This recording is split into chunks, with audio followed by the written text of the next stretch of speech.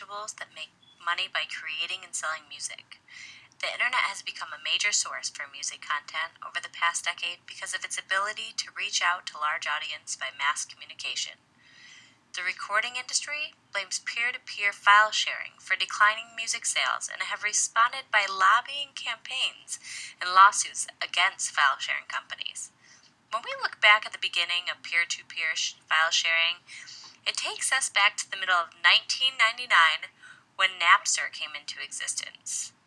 The file-sharing company created a simple site where you were able to search for an artist and or a song name that you were looking for and choose from a list of files that were being shared by people just like you.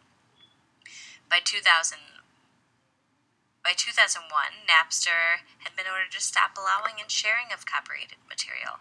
When people realized Napster was in the process of shutting down, they just moved on to other PTP file sharing sites. During the Napster case, the court found that the use of file sharing technology was harming the music industry. This conclusion was based on the reduced sales of CDs. In 2003, the Recording Industry Association of America, also known as RIAA, started to monitor the activities of file-sharing networks while preparing for a massive amount of lawsuits that targeted individuals who were swapping music files. The company ended up suing them with copyright infringement. In the meantime, authorized downloading sites began to emerge. These sites are known such as iTunes and Spotify.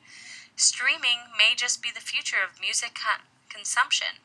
It's unclear whether online piracy could have had a negative effect on the offline physical sales of recorded music.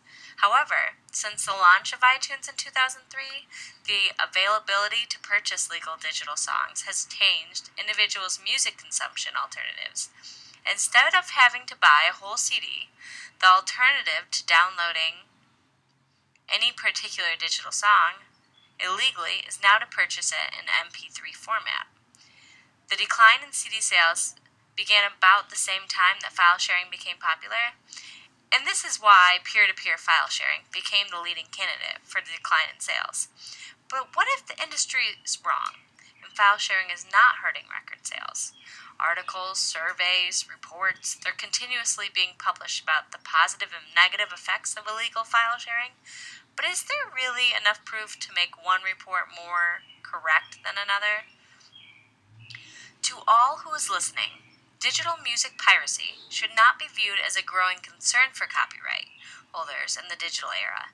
While it's obvious that illegal downloading could decrease sales, downloading could actually also increase sales by using new music consumption channels such as online streaming. Although there is trespassing of private property rights, also known as copyrights, with the peer-to-peer file sharing, it's unlikely to have done much harm on digital music revenues. According to the JRC technical reports written by Louis Egger and Burton Martins, a number of recent studies show results that go in the opposite direction. They use survey data on a sample of 2,000 French individuals. They found that while piracy has had a negative effect on the probability to purchase music in CD format, it's had a positive effect on the probability of downloading music legally. Hence, legal music downloading and piracy are complements rather than substitutes in their sample. The study and the results has presented no evidence of digital music sale displacement. However, the study shows that legal purchases would be about 2% lower without illegal downloading available. They believe that those who downloaded pirated music would have never spent the money on a CD in the first place. Now, my fiance and I have a wedding coming up in August, and rather than paying for a DJ, we've decided to download a wide variety of music of iTunes.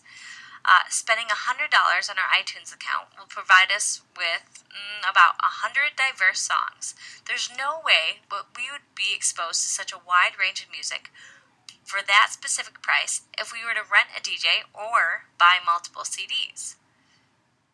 Friends, we're looking at multiple different reports that are making different allegations. Some of these reports show us that illegal file sharing may help boost sales. Others show that people would buy more music if there were no illegal downloading taking place. Instead of focusing either on one of these reports, we need to figure out how to build a bridge over the technological gap of making music more easily discoverable while still encouraging legal purchases. Over the years, the RIAA has been randomly picking out only a scarce few for retribution through lawsuits. Unfortunately, many of the people in this group cannot afford to settle or defend themselves. I believe in supporting the rights of music artists, but suing individuals is continually being proven to be ineffective and costly.